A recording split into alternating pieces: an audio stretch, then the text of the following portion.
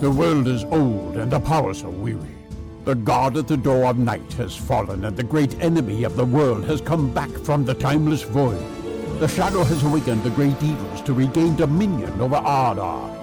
Darkness shall cover the land, if not with the deeds of a small fellowship of elf friends. Join the players of this Dungeons & Dragons campaign as they fulfill the events of the Dagor Daggeroth prophecy and strive with Morgoth on the plains of Valinor.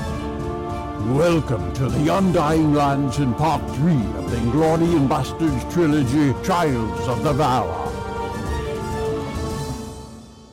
So, guys, we are beginning the third part of our campaign, the third and final part of our campaign. It's called the Trials of the Valar. You guys have played, or most of you have played through the two other sections. The first one was in Middle-earth proper. That's the Middle-earth that everyone's kind of familiar with. And you wandered through over the Misty Mountains and through all the various forests and famous cities and kingdoms, and you basically you had released you had done a ritual and released a shadow Maiar named Gwarthaur, and he, at the end of that campaign, you opened a portal to Tol Eressëa, and the shadow escaped across the straight road using this portal. And in doing so, one of your comrades was stranded over on Tol Eressëa and imprisoned. And came out not too healthy, having shared this portal with the shadow for 60 years. And you guys went after him, and you discovered that the shadow had basically on the way. He had this supernatural power to basically raise the dead, and the shadow for the first time sort of overcame the Blessed Realm, or at least Tol Eressëa, and things started just basically waking from the dead. And you weren't really sure what its end game was until you discovered that that basically the end of days were happening. So you guys were basically fulfilling this prophecy of Mondos, and so was the shadow. And you realized that the shadow had, in the end, you realized that the shadow had possessed this once really powerful, famous human named Turin Turambar, and you end up having to do battle with him at the end of the campaign. In the process, you found the Silmaril, recovered the Master Palantiri, and also picked up a few named elven items. One of them was a spear called Enayor, and one was a dagger called Hathadal, a really sharp dagger, who accidentally kills people, apparently. So you guys, defeated Turin and his once foe Glaurung, and you imprisoned Gwarthaur in this rapier that Okryn had. And so you entered the city of Tirion after the battle. You guys are pretty tired. I think Vic did his best to kind of try to heal you. I'm not sure where we left it last, but you're basically fresh off the fight, and the caves of the Forgotten had opened up. And let me see if I can find what I read to you at the end of the last campaign. All right, let's see. Here we go. So this is what I read to you right after you got to Tirion, and you met you saw an old friend, Irame, who you kind of rescued off and on in the first campaign, and then died at the end of the first campaign. And Vic's character in the origin sessions went to the halls of Mandos on behalf of Vanya, the Valar, and requested her spirit be released. And she's been sort of working things behind the scenes, including getting the spear Enayor for Riken. And she's there, and you find out that she's pretty high up on the totem pole. She's actually sister to Finarfin, the king of the Noldor. All right, so here's what I read to you. The breaking of the caves of the Forgotten. The earth moves beneath the trees and the towers of Tirion. The sand and the waves part in the Calakiria. The monument and the stone atop the hill of Tuna break and give way to the rhythmic pounding. Clouds immediately form beneath the peaks of the Pelore, from the sea and unto the fields of Valmar. The sound of scraping metal on rock and earth gives way to the march of thousands of feet stomping in unison. And above all the clamor is the chanting of the multitude of dead. We storm this land for the king of men, to claim the right of our firstborn kin. Vengeance now for the land they rend, thralls no more for the lords we tend. And that's where we left off. So we have, we need to do a few things here before we get started. We need to know what you guys are doing with the rapier, with the shadow in it. Who has the Master Palantiri? We're going to do one more shadow point and trauma roll. I'm going to describe what happened to Riken, and that's about it. And then we'll get started. Is Okrin still with us? Okrin is going to do battle with you tonight. I'm going to control his character. Riken is looking sickly. The evil breath that was coming out of his mouth looks like it had taken its toll on him. And the evil breath stopped emanating from him once the shadow was bound to the rapier. But it's still like he's going to need the sort of the medicine of the elves. And Irame says that he can stay within the walls and they will tend to him. Oh, and you guys did see that scene. I described it in chat over the last couple of weeks, where in the Master Palantiri, you guys saw a scene of, let's look back. Does anyone remember? Let's see here. This is where Josh said, if you give the Master Palantiri to Morloman, he'll come back and kick all your asses.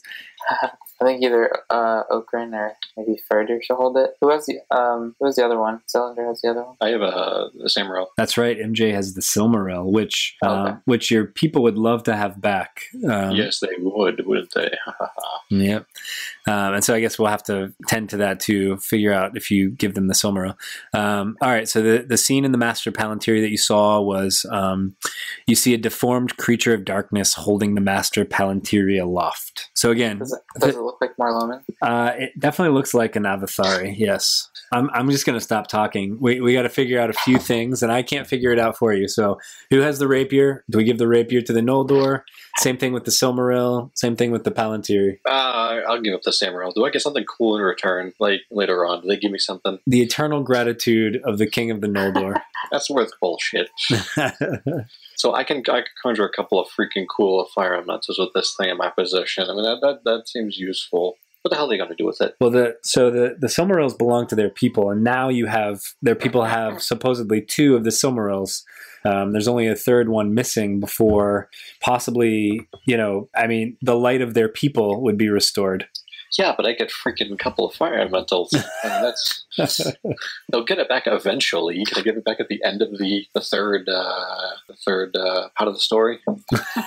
You say that? Hey, can I give you this back at the end of chapter 3, please? Hey, I found this freaking awesome thing. I know you'd love it, but hey, all right, fine. I'll give it back to him, but I better be freaking king or something at the end of this.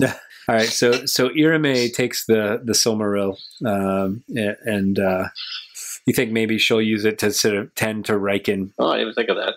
Can you imagine if Frodo kept the ring? He had another quest coming and he wanted the invisibility powers. I'll come back and I'll throw it in. Yeah. I got one more fucking errand to run. I'll be right back. I'll be right back. Oh, man. All right, cool. So you did the right thing. My friend. All right, so Riken and Bear and Irame sort of go off down the hall. And some of the other Noldor elves are helping Riken as he looks pretty weak. So the six of you are basically standing there, and there's an army. So a bunch of Noldor elves are sort of strapping on their battle armor, and they're heading out to the hill of Tuna, where you guys just battled Glaurung and Turin. And you're getting the sense that they could use some help. But again, before we go, we have to figure out the rapier and the Palantiri. Where's the rapier right now? I don't have a sword right now. Whoa, if I had to give up the Samurai, man, you're giving up that rapier. Well, nobody gets the cool shit. You have to figure out whether you want the rapier with the shadow in it. Probably not. That is true. That might be hard. Like, what happens if something goes wrong? What happened? Hey, you broke your last sword. What happens if you break this one? So the rapier actually, it looks like it got all jagged and barbed when Gwathar was bound to it. It sort of transformed before your eyes. That doesn't seem weird. Just To ask Irme what we could do with it. Yeah. Can we just give it to them and like here you go. Good luck. I don't know what you want to do with it, but We don't Uh, want I it. don't know. so the king actually approaches you. Irme had walked off. The king actually approaches you and says, "This item has great power, but the choice to wield it comes with severe consequences. So let me show this to you. Ooh, Let's see if that pops up for everybody. it's like a modified picture of a screw. Can you guys see the? You should be able to see all the powers. Oh, that's some freaky shit. It's the last one that you really need to be wary of. Yeah, well, look at the thing. Yeah. Where'd you get that image from? Every single time you attack with it. Yep. So that pretty much rules me out. You found that image on a non-D&D site. I mean, well, Tessero has advantage against corruption. But every single attack, Yeah. I'm immune to poison. I'm not really a fighter, as it were, but You will be I once can we swing wildly. once we change you to a moon druid. You're going to be a fighter. A bear wielding this thing. I'm not suggesting you take this because I think it could really fuck up the party. But I don't think we should use it. I mean, the only reason why I would consider using it is if I don't have any other weapon. But I can just borrow some elf's weapon or something. yeah, they would definitely lend you a long sword. Don't worry, I got mend. I can bring your sword back together. So that's the other thing. Do you show the shards to Finarfin? Yeah, I'd be like, hey, here's one, and hey, can you fix this one? He said I collected. Well, I don't know. I collected the shards of the two sister swords. Do you know like how we might be able to fix them? He said he says there were only two people that can work that metal. The dark elf Ale, who created the swords originally, who would not willingly give them back if he reforged them. And he says it doesn't look like there's enough left of the swords for two swords. They could possibly salvage one sword. But obviously there is another great master smith who is in the halls of Mondos named Celebrimbor or Feanor. Both of them are master smiths. He's sure that Feanor would be able to do it. He's not sure if Celebrimbor would be able to. Yes, your brother, MJ. Okay. Yeah, but the elves don't actually die. No, I thought what's his name killed him. Yeah, and then he showed up in the halls of Mandos, sort of like in Greek mythology. Yes, that's right. Yeah, okay. Oh, yeah, we'd definitely go see him. Well, I see him every first Tuesday of the month. It's been like 2,000 years, so. He says it's not as easy as just going to the halls. Irme had to be released from the halls to come back at the request of a Valar, and it was it was not an easy thing to do. But if the prophecy is true, and do you guys need a refresher on the prophecies? We could totally find a Smeagol to sneak us in. It's gonna be a dude who knows the way in. Do you guys need a refresher on what you know about the prophecy so far? Yes, it could help me. All right. So you have been. I think. Did they read part 3 to you yet? Let's see. No, they have not. Okay. So you only know 2 parts of the prophecy right now. Here's the first part. And Gilfanon shared this with you. Thus spoke Mondos in prophecy, when the Valar sat in judgment in Valinor, and the rumor of his word was whispered among all the elves of the west. When the world is old and the powers have grown weary, Morgoth, the black foe of the world, seeing that the guard sleepeth, shall come back through the door of night, out of the timeless void, and all shall be darkness. And for the sun he will turn to black, and the moon will no longer shed his light. And that's exactly what's happened. You remember that Ancalagon, in addition to knocking the guard at the door, which was Erendil with his Silmaril, he also knocked the sun and the moon out of the sky. But the host of Valinor shall descend upon him as a searing flame, white and terrible. Then shall the last battle be gathered on the fields of Valinor. That was part 1 that Gilfanon shared with you, and I think Idril might have shared part 2 with you at the Tower of Pearl. And it goes, on that day Tulkas shall strive with Morgoth, and on his right hand shall be Eonwe, and on his left Turin Turambar, son of Hurin, returning from the doom of men at the end of the world. And the black sword of Turin shall deal unto Morgoth his death and final end. And so shall the children of Hurin and all fallen men be avenged. Now, there's a problem with that prophecy. What is the problem? Well, the sword's broken. He came back to life and then he died again. Oh, and then also the sword's broken. Right. You can reforge the sword, obviously. So I guess, your hope is that someday you could reforge the sword, like you said. And then there's the other piece of this where, do you remember the last words that Turin said to you, Marco, and your character? Something about him, like, giving something to me about his personality. I don't really remember. Okay. Actually, I don't remember either. So let me read that to you too. Turin's death. Okay. The last breath of Turin, son of Hurin, can be heard by all. It speaks of gratitude and of relief. The physical body of the man turns to ash, but the essence of his people... hold on. So he actually says this to you before this happens. O son of Numenor, grant me the rest which I desire, and my spirit will bless you all the days of your life. Oh, shit. Do you remember that now? Yeah. And then I said, the last breath of Turin, son of Hurin, can be heard by all. It speaks of gratitude and of relief. The physical body of the man turns to ash, but the essence of his people and of the greatness of his family ignites the air of like Ea itself. The life that was once inside the twice-born Lord of Dor-lómin finds its way into Fëandir Thangale, son of Califar.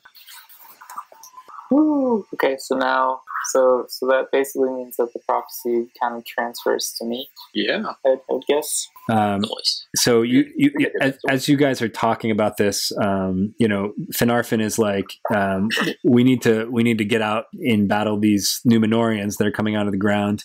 But if you survive this and you want to find out the rest of the prophecy, Ingwe, the High King of the Elves and also King of the Vanyar Elves, who has been dwelling recently in Elmarin, the house of the Valar of Manwë, the king of the Valar.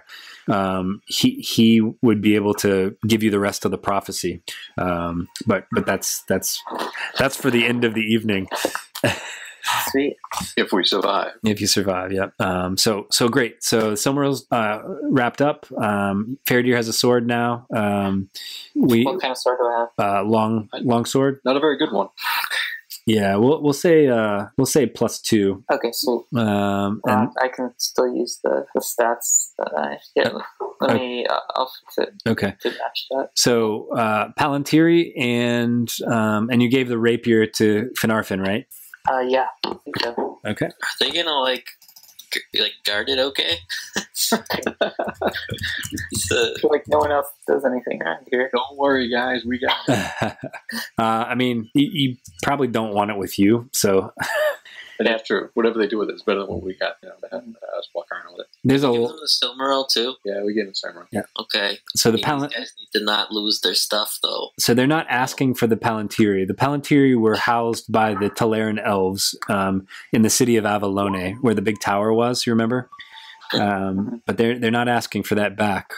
So it seems that you're free to have it in your company. It's just a matter of...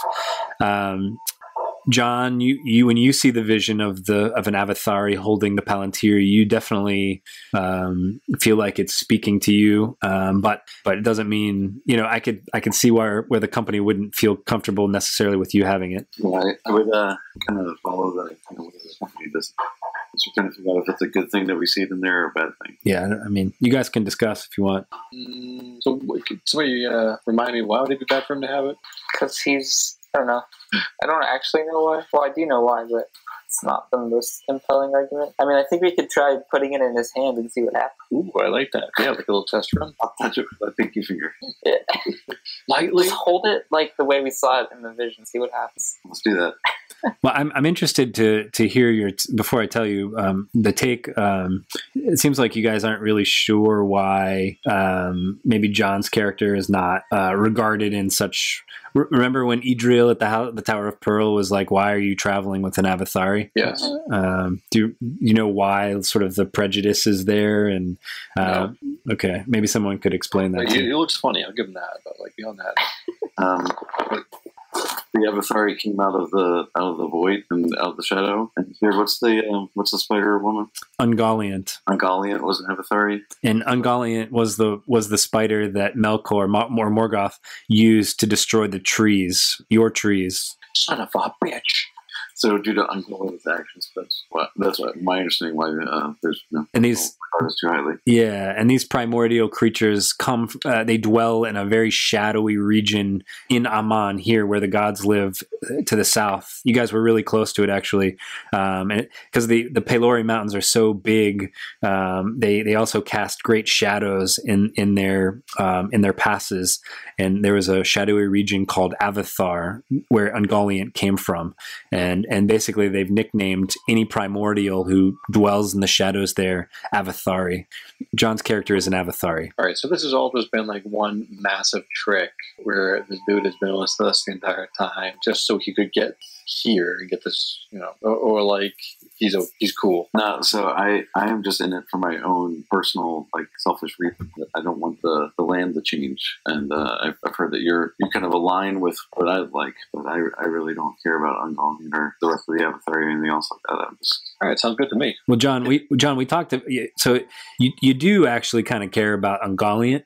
You feel like you're kind of pissed at Ungoliant because she's made life for you more difficult, right? But other than that, you definitely you really don't care about anyone but yourself. But you have this animosity towards Ungoliant because she destroyed the most powerful things in the land, and now people hate your kind, right? Give us have a very bad name. Yeah. So you guys give John the Master Palantiri? Well, not permanently. We just want to see what happens when he holds it. Yes, I agree. Let's do a test run. All right. Back wrist on it. So, John, you get a vision, a very clear vision, kind of a frightening vision. So this is no good. Of webs of darkness, like you haven't seen in probably tens of thousands of years, and webs that seem to just eat and absorb the light, any light that would creep in, and you recognize the terrain. It's the terrain of Avathar, and you see a large body moving amongst these webs. I share that with the group and say, I think we're going to be facing Ungoliant. Yo. So for those of you who don't know, Ungoliant was never really seen from after she helped Morgoth. The rumor was that her hunger became so great that she consumed herself. And as she traveled through the land, she gave birth to a bunch of awful creatures. The spiders in Mirkwood all come from Ungoliant. The Shelob was the offspring of Ungoliant. So no one's really sure what happened to her, but John just saw her back in her homeland, the land that you just left, John. Could she see him? I don't know. But remember, the Palantiri were, all of the Palantiri had some sort of vision capability.